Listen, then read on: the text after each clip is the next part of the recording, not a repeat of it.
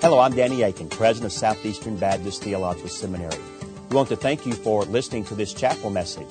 Our mission at Southeastern is to seek to glorify the Lord Jesus Christ by equipping students to serve the church and fulfill the Great Commission. We hope that you enjoy this chapel message and that you will visit our website. It's www.sebts.edu. There you can learn more about our school and what the Lord is doing here. We hope you enjoyed the message. Thank you for being a part of what we're doing here. Well, good morning, ladies and gentlemen, and brothers and sisters. I'm really glad to be here with you again on the second day of the Page Lectures. It's always a joy to come to Southeastern Baptist Theological Seminary. There's something vibrant about your community. You're interested in the things of God and the deep things of the faith, and it's great to have interaction with you. I enjoyed my time with the students yesterday and now here today. This will be a little different lecture than yesterday's in that I want to step back and take a wider view of the whole Reformation and ask a question. What did the Reformers think they were doing? What did they think they were about? I think actually that's a neglected question in Reformation studies these days. I want to try to address it from a couple of different angles. Because this year, the 500th anniversary, of course, of Luther's posting of the 95 Theses on the Castle Church door in Wittenberg, this year the Reformation is being remembered, renounced by some, regretted by others, celebrated, commemorated, analyzed. You know, Catholics don't like to use the word celebrate. Cardinal Koch, who is the head of the Pontifical Council for Promoting Christian Unity, somebody said, well, is the Catholic Church going to celebrate the Reformation this year? He said, oh no, you can't celebrate sin. Now, he didn't say all the sin was on the part of the Lutherans. Maybe the Catholics were partly sinful too, but you don't want to celebrate sin, he said, the division of the church. So there are many different ways the Reformation is being approached. A relatively new emphasis is on what's called reforming from below. This aims to give voice to groups in the 16th century that have been marginalized in much of Reformation historiography until now. Women, peasants, dissenters, Jews, even Muslims. Yes, there were Muslims coming into Europe in the 16th century for the first time. And so to give these people who've been neglected, what were they thinking? How did the Reformation impact them? There's a whole train of scholarship that does that. And then, of course, you can study the Reformation as an event in political history. It witnessed the end of feudalism, medieval feudalism, and the rise of the modern nation state. Absolutism in countries like Spain and France and England. That young Henry VIII said, this England is an empire. We can study all of those relationships, and it's worth doing. Economically, you can study intellectual history, history of ideas, study cultural history, art history. All that's good. I'm not against any of it. But in pursuing those kinds of inquiries, it is possible to lose sight of what the Reformers themselves actually thought they were about. What made them tick? How did they understand the movement of which they were a part? Now, because the Reformation encompassed so many different things, a lot of people now this is a new trend, are starting to talk about not the Reformation, but reformations. You can look and find a lot of book titles now, the Reformations of the 16th century. And by that, of course, they mean there was a Lutheran Reformation, there was a Zwinglian, a Calvinist, an Anglican, a Radical, even a Catholic Reformation. There's also the Reformation of the common man, Thomas Müntzer, the peasants of Germany. The Reformation of the princes, who led change from above, not from below. The Reformation of the cities. The cities played a really important role in the 16th century, a time of urban advance. And then the Reformation of the refugees. That's a big thing in our world today. Refugees, asylum seekers. Well, there were many of them in the 16th century. Fleeing persecution, a lot of them. Many of them became Protestants and brought about great religious change. There's a way of studying the Reformation through these kind of figures as well. But I want to go back today and ask what did the Reformation mean to the people who were leading it, keeping in mind this statement by F.M. Powys. He was a great British historian of the early 20th century. More of a medieval historian, I think, than a Reformation historian. But this is what he said: a vision or an idea is not to be judged by its value for us, but by its value to the person who had it.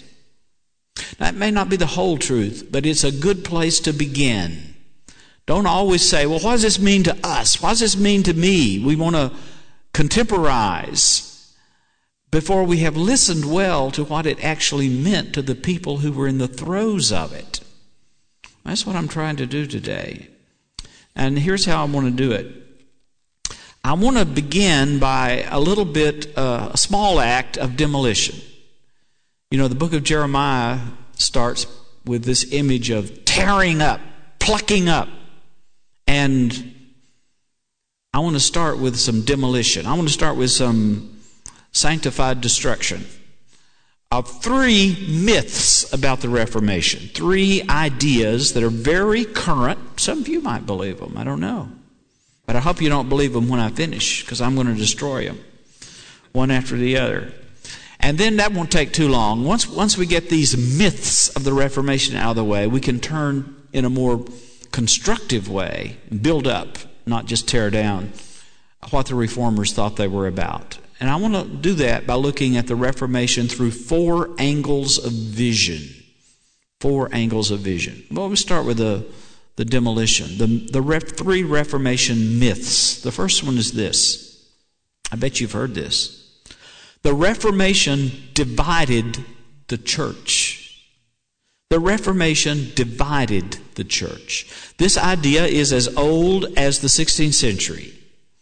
It was the centerpiece in that classic exchange between Cardinal Jacopo Sadoleto and John Calvin in 1539. And by the way, if you want to get one little slender volume that contains the heart of the argument, Catholic versus Protestant in the 16th century, I recommend you get this little book called A Reformation Debate. It's in paperback. I think it's still available, which really reproduces these 2 treatises by Sadoleto, who was a Catholic cardinal, and John Calvin, the reformer of Geneva.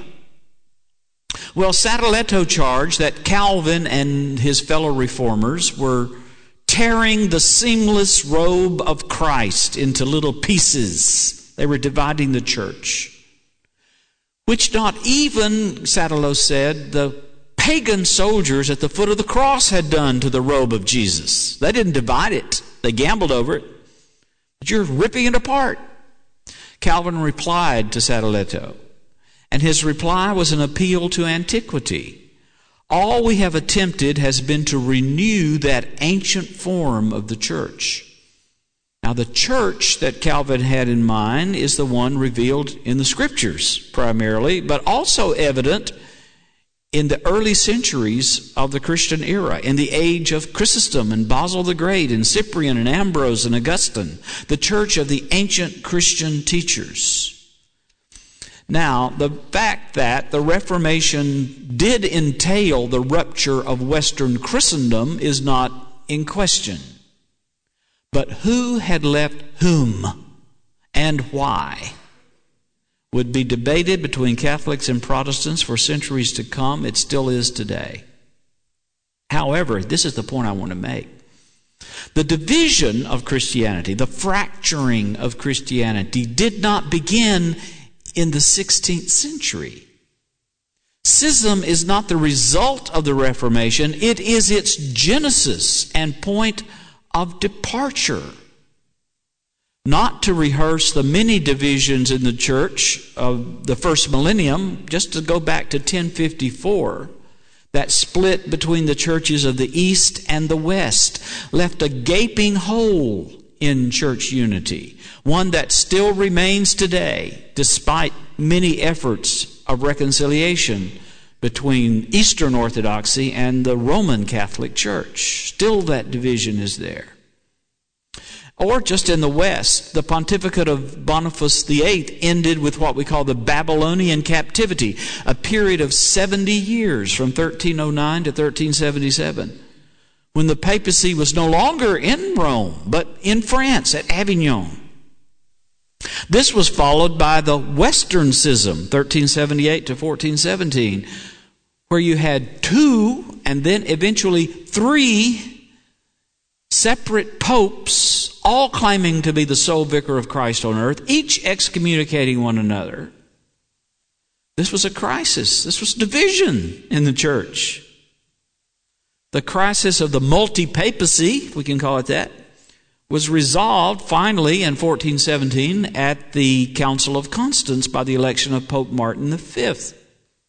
But that also did not bring unity back to the church, because you have in Bohemia the Hussite revolt.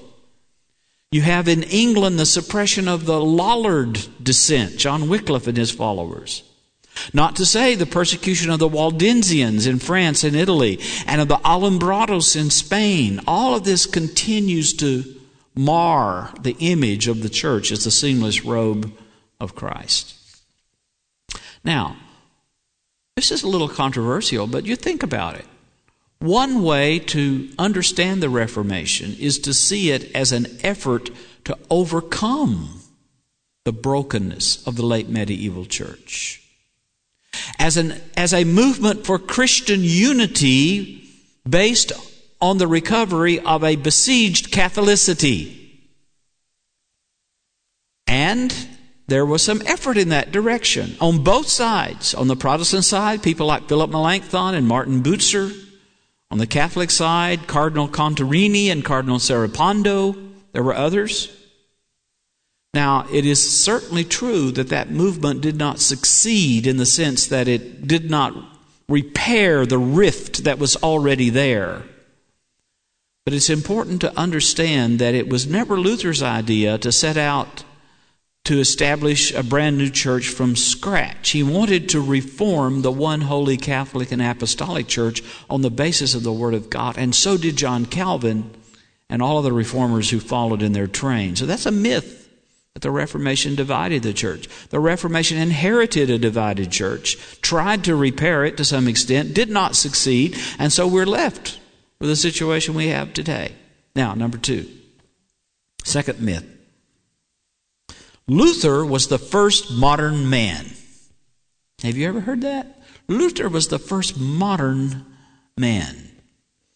In 1971, the 450th anniversary of Luther's famous "Here I Stand, So Help Me God" speech at the Diet of Worms was being celebrated, and Reformation scholars from all around the world came to St. Louis, Missouri for the 4th International Congress on Luther Research. The keynote speaker was Gerhard Ebling. He was a leading Luther scholar and a former student of Rudolf Bultmann. And he reminded his listeners there of a depiction of the Reformation that came from the philosopher Hegel. Hegel had referred to the Reformation as the all-illuminating sun, which follows that daybreak at the end of the Middle Ages. In other words, Luther was a precursor of the Enlightenment.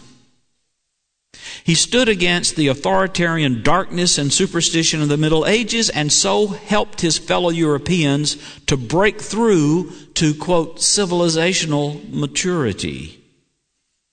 We might want to question how mature that civilization was in the 20th century, but that's what the idea was. And this was picked up by a lot of people. Thomas Carlyle, a great Scottish savant of the 19th century, wrote a book called Heroes and Hero Worship, in which he touts Martin Luther and his refusal to recant at Worms, "Here I Stand," as the greatest moment in the modern history of man. Had Luther not stood there in that moment, everything would have been lost, Carlyle said. English Puritanism, the French Revolution, European civilization, even parliamentary democracy, all of this would have been gone. But of course Luther did stand strong, and therefore we have all these wonderful things. Luther did not desert us. Here in America, Carlyle's best friend, Ralph Waldo Emerson, also gave Luther honorable mention in his famous essay, Self-Reliance. Now, if there's any essay in which Luther does not belong, it's one called Self-Reliance. But there he is. with all the other great self-reliers, the achievers in history that Emerson is touting, Pythagoras, Socrates, Copernicus, yes, Jesus is there, Galileo, Newton, and Luther. Luther, the first modern man. Now, a lot of people have picked this up with more nuance than Carlyle and Emerson, and some of the great names in modern intellectual history belong here. People like Max Weber, with his disenchantment and secularization thesis, or Wilhelm Dilthey with his focus on individualism and freedom, or Karl Hall focusing on conscience. Adolf von Harnack, another one, the Zion of German liberal Protestantism, summed up this progressive, optimistic model of the Reformation by saying the Reformation was the beginning of the modern age, and it started on October the 31st, 1517, inaugurated by the blows of the hammer on the door of the castle church at Wittenberg. He wrote those words in 1923. That was the year of the failed beer hall putsch led by Adolf Hitler in Munich. Now, there were some counter voices. We should acknowledge that. People like Ernst Troeltsch, who saw the Reformation not leaning into modernity, but leaning backward into the medieval period, more authoritarian than liberating, more transcendental than immanent. Now, as a matter of fact, Troeltsch had no more sympathy than Harnack for the traditional theological doctrines of the Reformation. For him, its Catholicity was something to be embarrassed about and something to be transcended and eliminated by the forward march of progressive Protestantism. But Troeltsch was right when he interpreted the major break in the Christian culture of the West as taking place not in the 16th century with the Reformation, but in the 18th century with the Enlightenment. The worldview of medieval Catholicism, which since Petrarch had been called the Dark Ages, everything from Augustine to Dante, the Dark Ages, was to be transcended. And Troeltsch rightly saw that the dawn of this, in a way, was not in the Reformation, but in the Renaissance. That's the movement you want to focus on. And so Erasmus is more important than Luther in this way of thinking. Well, let me mention one other brilliant naysayer. I tell our students at Beeson there are two theologians, there are two thinkers every single one of you need to know before you graduate. They are, I could put Luther in, but I usually give them Calvin because we require them to read all the institutes. Calvin and Nietzsche. Calvin and Nietzsche. Nietzsche was more the prophet for the 21st century than the 20th. And rather than discovering the roots of modernity in the Reformation, when he looked back, he saw it as a challenge and a sign of contradiction to modernity. I think he was right there. He said this: if Luther had have been burned at the stake like Hus, the Enlightenment would perhaps have dawned somewhat earlier and with a more beautiful luster than we can now conceive. Nietzsche. Third myth on its way out. The Reformation was a German event. The Reformation was a German event. Now, I mentioned Erasmus a while ago. Erasmus was the prototypical European. It was Erasmus who first had the idea, wouldn't it be great if we could go anywhere in Europe without having a visa, a passport? Open borders everywhere in Europe. That's what we have in the European community today. It's Erasmus. He's the father of the European community. Luther, on the other hand, didn't think in European terms. He thought in German terms. He was a German through and through. And you see that in the way in which his Bible, the Luther Bible of 1534, has had a shaping influence on the German language and German culture to this day. No doubt about it. And yet, I think it's a myth, it's a mistake to interpret the Reformation as a German event. Because, for one thing, there were other Reformations. There was a French Reformation and a Swiss Reformation, a Dutch Reformation, an English, even a Polish Reformation. And these all went in different ways and pursued their own interests. They weren't just echoes of Luther and the German Reformation. Germany itself would not become a united country until 1871. But those who brought Germany together as a new nation at that time did appeal back to Luther. They called him the first Lutheran. Goethe, the greatest German poet, said the Germans first became one people, one folk under Martin Luther. And yet this is an ambiguous history, isn't it? Because throughout German history, the figure of Martin Luther and his words have been co-opted by ideologies of both the left and the right, including publicists for National Socialism, who during the 1930s republished and disseminated Luther's deplorable and inexcusable writings against the Jews. The fact that Dietrich Bonhoeffer, who was one of Luther's most fervent disciples in the 20th century, he quotes Luther more than anybody else in his writings except the Bible. The fact that Bonhoeffer was arrested for helping Jews escape Hitler's grasp and later put to death for trying to bring down the Nazi state while reading Luther in prison. This shows, I think, something of the complicated legacy of Martin Luther with reference to Germany. But there are many good reasons to challenge the myth of the Reformation as an event that happened largely between the Elbe and the Rhine. Indeed, from the outset, the Reformation was a global event. In April of 1521, the same month that Luther stood before the Emperor Charles V at Worms and said, "Here I stand," far away on the other side of the ocean, Ferdinand Magellan was completing his circumnavigation of the globe in the Philippine Islands. He was a forerunner of Columbus in the West, all of whom were interested in the name of the Christian faith of carrying that message to the far corners of the world using the newly invented mariner's compass to do so. It is true that the people who were really the pioneers of this let's get the message out to the far ends of the globe were not the Protestants but the Catholics, particularly the Jesuits, people like Francis Xavier, who went to Japan and to China in the 16th century. But the Protestants also had this vision in their DNA from the beginning. It's a misreading of missionary history to say you have the Reformation in the 16th century and then the great missionary expansion in the 18th and the 19th century. Because take a figure like William Carey. Dr. Ashford referred to the biography I wrote about Carey. He went to India in 1793.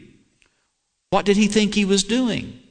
He thought he was following in the footsteps of Martin Luther. And he did some of the same things in India Luther did in Germany, such as translate the Bible. For Carey, it was Bengali first, and then many dozens of languages of India and the East, including Chinese. One of the first Chinese translations of the Bible made by a friend of Carey. And he began to establish schools. They were concerned about education. So were the Reformers. Including both Luther and Carey, establishing schools not only for boys but also for girls. He worked to reform the evils in society and to uphold the sanctity of human life, including unborn life, and including, in the case of Carey, the protest against the burning to death of widows, a practice called sati. Why did he do these things? Well, he thought he was following very directly in the footsteps of the reformers of the 16th century. Now, my friend Philip Jenkins, a great historian of global Christianity, teaches at Baylor University now, has pointed out today, Protestant churches in the northern hemisphere, both in Western Europe and in North America, are in decline. They've grown weak through accommodation to a secularized culture. At the same time, the theology and mission of the 16th century reformers today are finding new life in vibrant forms of spiritual revival in Africa, in Latin America, and other places in the global South. So if there is a future in our world today for vibrant, serious, alive, reformational theology, it may not be here in North America. It will be in places like Africa, parts of Asia, Latin America, where the Protestant message is growing exponentially. About a year or so ago, I gave a week of lectures and sermons at the Reformed Evangelical Church in Jakarta, Indonesia, the largest Muslim majority country in the world. It's an amazing church. We would call it a mega church. 3,000 people there. Dynamic, alive Christians. They have a school that goes K through PhD. They have a world-class concert hall. They have an art museum. The only church I've ever been to with a more impressive art collection than this church is the Vatican. This is a Bible-believing reformational church in Jakarta, Indonesia. And they have branches in many other places in Asia as well. Kuala Lumpur, Hong Kong, Singapore. This is happening in our time. And it is an extension of the Reformation, we might say, in an unexpected way. Now let me turn to this, looking at what the Reformers thought they were doing, how they understood their movement. 4 angles of vision.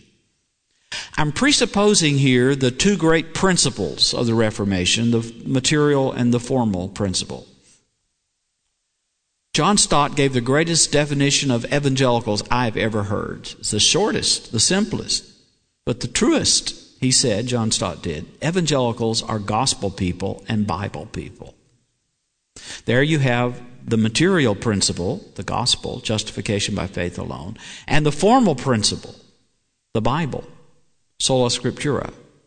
And so when I talk about these 4 angles of vision, these are 4 angles of vision through which these 2 principles are refracted to give us an insight into how the Reformers understood what they were doing. Number 1, the Reformation as divine initiative.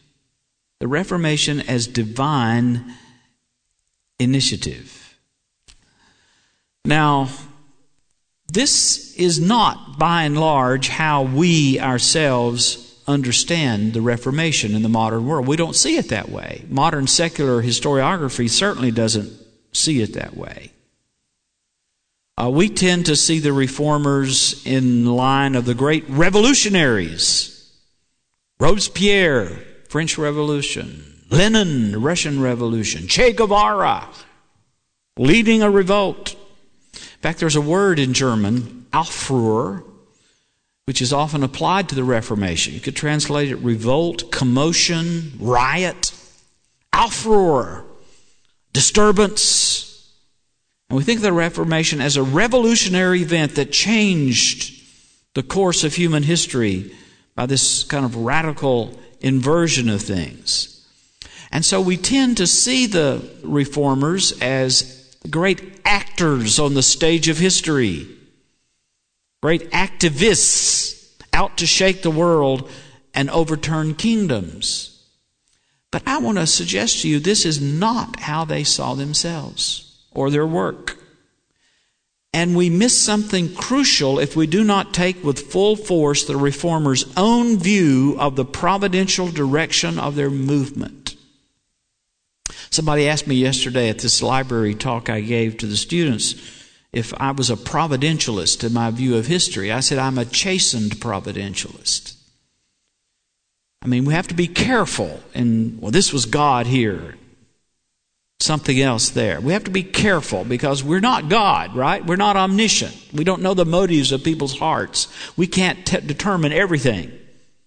But as a Christian, as a believer, as a believing historian, when you stand back and you look at the course of Christian history from the apostles down to the present day, you have to understand that this is not just a bunch of stuff happening, one thing after another, caused by social, economic, and political forces. All that's at play.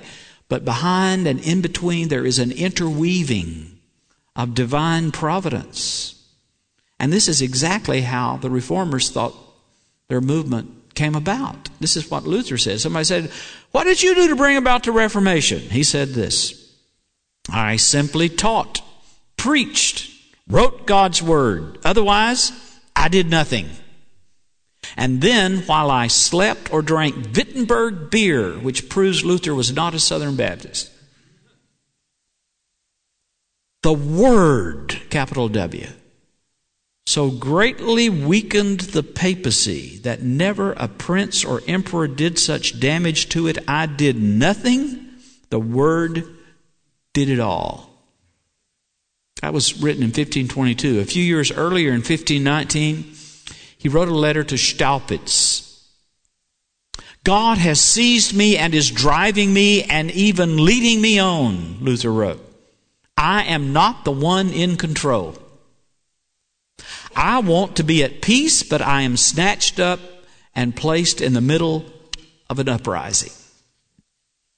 Now, if you're a modern skeptical historian, you can look back, well, that's just, they're just false humility. But I suggest we need to listen and take that really seriously, how they understood what they were doing and how they saw the hand of God interweaving in the events that were swirling all around them. Not only Luther, Calvin too.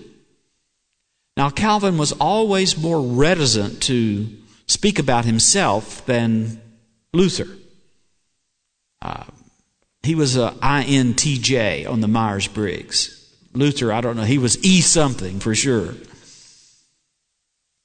But Calvin did refer to his sudden conversion.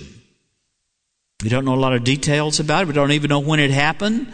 But he said God, by a sudden conversion, intervened in his life, subdued his mind, and made it teachable.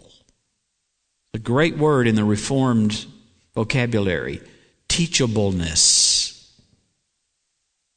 When just a few years later he was set upon by that fiery evangelist Guillaume Farel, who threatened the young scholar with a divine curse should he refuse to join their reforming cause in Geneva, Calvin summed up that fateful encounter by declaring, "Thus God thrust me into the game." It was Farel knocking on his door, threatening to bring down the curses of God on him. But it was God, not Farel, but God, who thrust me into the game. I think we have something to learn here. Calvin was not interested in making Calvinists or Lutherans, though some of their followers did promote a kind of hero worship that would have made even Thomas Carlyle blush. But closer to the spirit of the Reformation are these words that Calvin wrote in 1543 to the Emperor Charles V. I think this is one of the great statements about the Reformation from the pen of Calvin. "The restoration of the church in our day," he said, "is the work of God, and no more depends on the hopes and intentions of men than the resurrection of the dead or any other miracle. It is the will of our Master that His gospel be preached. Let us obey His command and follow whithersoever He calls.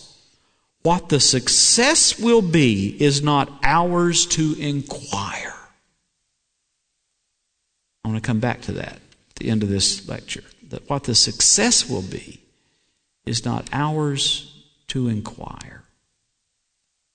That's the first angle of vision. The Reformation as divine initiative. Now the second one, the Reformation as spiritual struggle. I touched on this yesterday with Luther. I want to come back to it today because at the heart of Reformation spirituality is the experience of life as conflict, contention, trial, testing, assault. That word I talked about yesterday, Anfechtungen, that's so much a part of the vocabulary of Martin Luther. Not only before his Reformation insights, but after as well. The devil never left him alone.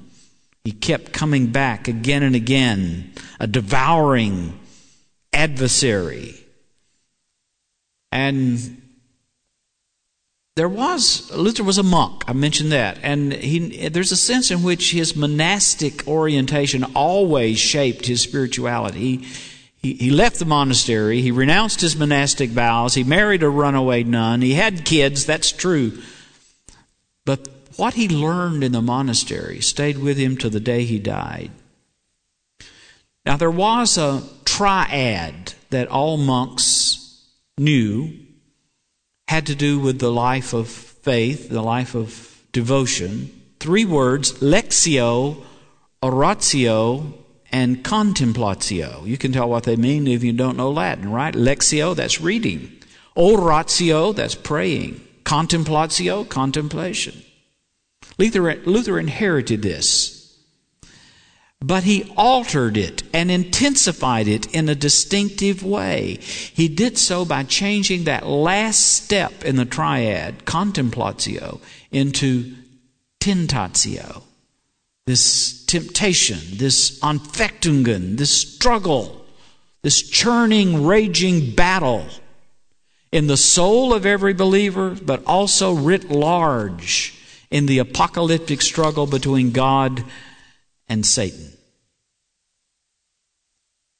And this continued to the very end of his life. As soon as God's word takes root and grows in you, Luther said, the devil will plague you more and more, and he is the one who will make a real doctor of you. And by his attacks will teach you to seek and love God's word. You know, when he was describing his great Reformation breakthrough, this was in the preface to his Latin works from 1545. He's talking about that text, Romans 1:17, which opened up to him the doctrine of justification by faith alone. He says, this text bothered me. This phrase, the righteousness of God, deeply bothered me. And I kept beating, hammering on it. We use the Latin word pulsebom. I kept beating it, pummeling it. I wrestled with it. Until finally that moment of brilliant insight when he realized the righteousness of God Paul was talking about there was not the righteousness by which God in his active righteousness punishes the unrighteous, the sinner, but the righteousness by which God declares us to be righteous and imputes to us the righteousness of Jesus Christ. Because of the merits of Jesus, not my merits. That insight that was so central in the doctrine of justification. It came about through hammering, through beating, pulsebom. So you need more than a great knowledge of Greek and Hebrew, though that's a good place to start. You need more than that. You need more than the most recent commentary by the most brilliant scholar you can identify. You need more even than the Reformation commentary on Scripture that I'm the general editor of. That's not nice to have too. But you need more than all of these kind of academic resources when you really want to understand the Bible. It's a struggle. It's a struggle that involves oratio, prayer. A struggle also that involves meditatio, meditate, which literally means, of course, Psalm 1, to chew. I did meditate on your law day and night like a cow chewing a cud. That's what that word means in Hebrew. Digest it. Your word was found and I did eat it, said Ezekiel. That's what you need. And you also need tentatio. You need the temptation, you need the struggle, you need the pummeling. Thomas Merton, a Catholic writer, once said, there are private demons that hang like vampires on the soul. Yeah. Luther knew about that. I was talking about this element of struggle one time, and then in the Q&A period, somebody said, well, the way you present Luther, all this struggle, the devil, so dark. Where's the joy? Where's the happiness? Where's the smiling Luther? Well, you can find him, but you know where you find him usually is with his children.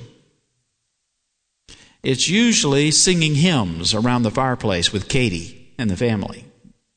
There you see a calmer Luther. There you see a Luther that really knows that there is a victory past the struggle, but it is past the struggle. And I'm afraid today in much of our evangelicalism, we jump too quickly to the smiling Luther and we don't ever go through the struggle. And therefore, it becomes a kind of syrupy sentimentalism. It won't last. It won't get you through the night. You've got to go through the struggle. There is a dark night of the soul. Okay, 2 more points. 2 more angles of vision. 3, the Reformation as ecclesial event, a churchly event. Why did the Reformation happen when it did?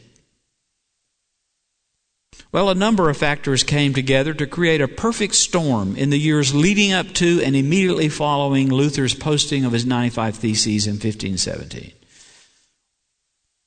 The Fifth Lateran Council, that was a general council of the church, had just met down in Rome, concluded actually in the year 1517, same year Luther posted his theses. But this council did not recognize the urgent need for reform, though several people tried to point it out. It was the last opportunity the Catholic Church would have to make a course correction prior to the Council of Trent. That was one factor.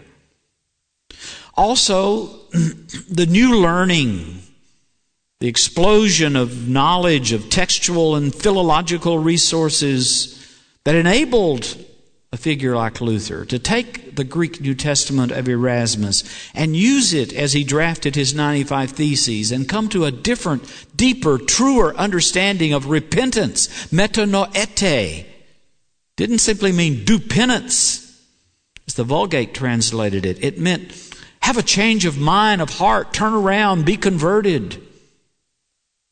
That was happening. The invention of the printing press, the advance of Islam into Europe. In other circumstances, in another time, here I come back to the Reformation as divine initiative. Paul says, in the fullness of time, God sent forth His Son, made of a woman. Well, it was also, in a sense, in the fullness of time that Martin Luther made this stand that at another time might have just been brushed away. Because his protest against the abuses of indulgences, he was not the first. Even his focus on justification by faith alone, he was not original. And even his appeal to Scripture as the normative authority of faith and practice, that was not a novel teaching. All of these were found in the tradition. And they might have been accommodated within the structure of the medieval Catholic Church in another time. But Luther lived in that kairotic moment when the posting of his theses was the thing that triggered so many repercussions that led finally to division. And so it was a churchly event. It was not just a matter of an individual. And we've got to get away from that idea that the Reformation was about individualism, standing alone. Well, the Reformation was about what God is doing with His people in this world through the gospel. Luther did develop the doctrine of the priesthood of all believers. That was distinctive, not totally unique. Of course, it's there in the Bible, but he did bring it out and gave it a new airing. But it's a doctrine that we have misinterpreted. Because the priesthood of all believers is not the priesthood of the believer. Me and Jesus, we got a good thing going. Me and Him, we got it all worked out. You know that? This is not Luther's doctrine of the priesthood of all believers. It's the priesthood of all believers, plural. It's all of us together, the community of faith, accountable to one another, under the authority of the Word of God. And so when Luther stands at Worms and says, "Here I stand, so help me God, I can do no other," he's not asserting there the right of private judgment. He says, "My conscience is captivated. It's been taken captive. It's been captured by the Word of God, the enduring Word of God." What you have in modernity is Luther's conscience without the enduring Word of God. And so Luther wrote in his commentary on Galatians in 1535, which he thought was the greatest book he ever wrote, "This is the reason why our theology is certain. It snatches us away from ourselves and places us outside of ourselves, so that we do not depend on our own strength, conscience, experience, person, or works, but depend on that which is outside ourselves, that is, on the promise and truth of God, which cannot deceive." It's a churchly event. You see this, I think, in the power of and the importance of preaching in the Reformation. Yes, there was preaching before the Reformation. The Reformation did not invent preaching. It wasn't like the printing press, something that had just come into being a few decades before. But the Reformation changed preaching in two very significant ways. First of all, the central place it took in the worship of the church. And so in a church like this, that is a Protestant church, there is the pulpit at the center of worship. Now, some of you may have been to Beeson Divinity School. You've seen our beautiful chapel. It's beautiful paintings. It's a little bit ornate by most Southern Baptist church building standards. However, some people come in and say, "Wow, this looks like a Catholic church." You know, the only people who never say that? Catholics. Because at the heart of our chapel, just like the heart of this church, there is a pulpit. The Word of God and the preaching of the Word of God is central in Reformation worship. That was one of the new things. Preaching used to be done before the Reformation outside, out of doors, in the fields, in the marketplaces. The Reformers brought preaching back into the church and made it central to the life of worship. We need to do that today. Second thing was a new theology of preaching. A theology of preaching that focused on the power of preaching to convict of sin, the presence of Christ in the preaching of the Word of God. Although sacramental is not a word we often use with reference to preaching, it's not too strong of a word to use with reference to Luther and Calvin's view of preaching.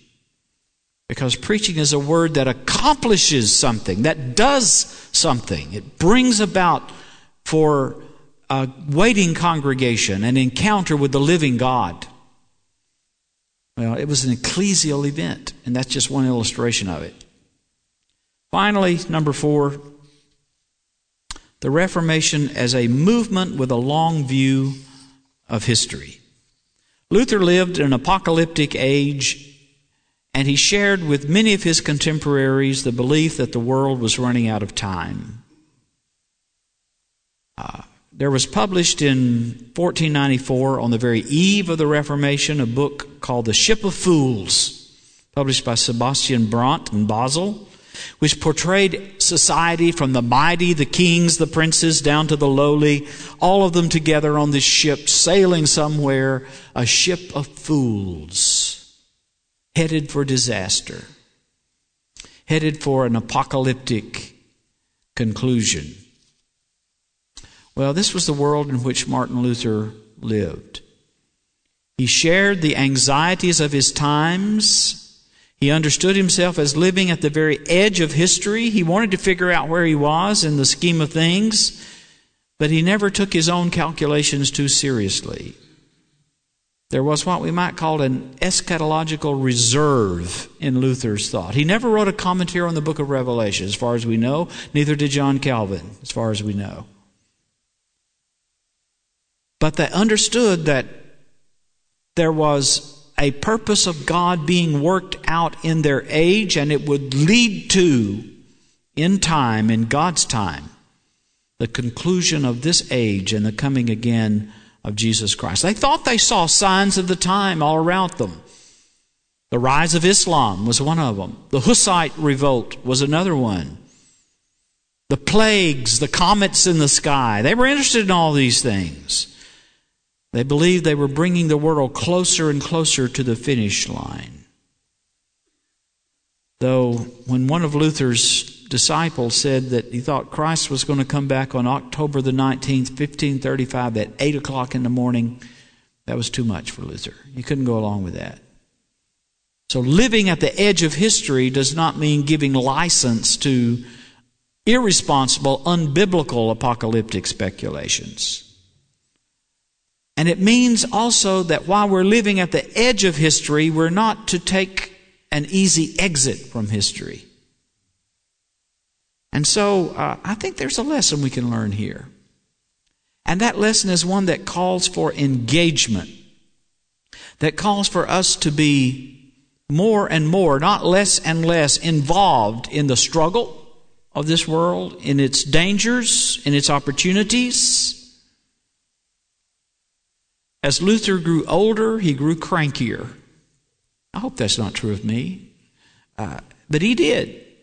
He was ridden with sickness and pain, and he came to see the world more and more as an image of himself, an old gray-haired man tottering along. And there was disappointment in his life near the end, because the Reformation had not turned out as he once hoped that it would. When he was a young reformer, still in his early 30s, and things were bursting forth. Get the Bible translated. Get the gospel preached. And soon everybody will be converted. Jesus will come back. And we'll have a hallelujah party. That's what he thought. Didn't happen. There was division within Protestantism. There were the revolts on one side, the despair on the other. But in the midst of all of this, he continued to believe that God was at work.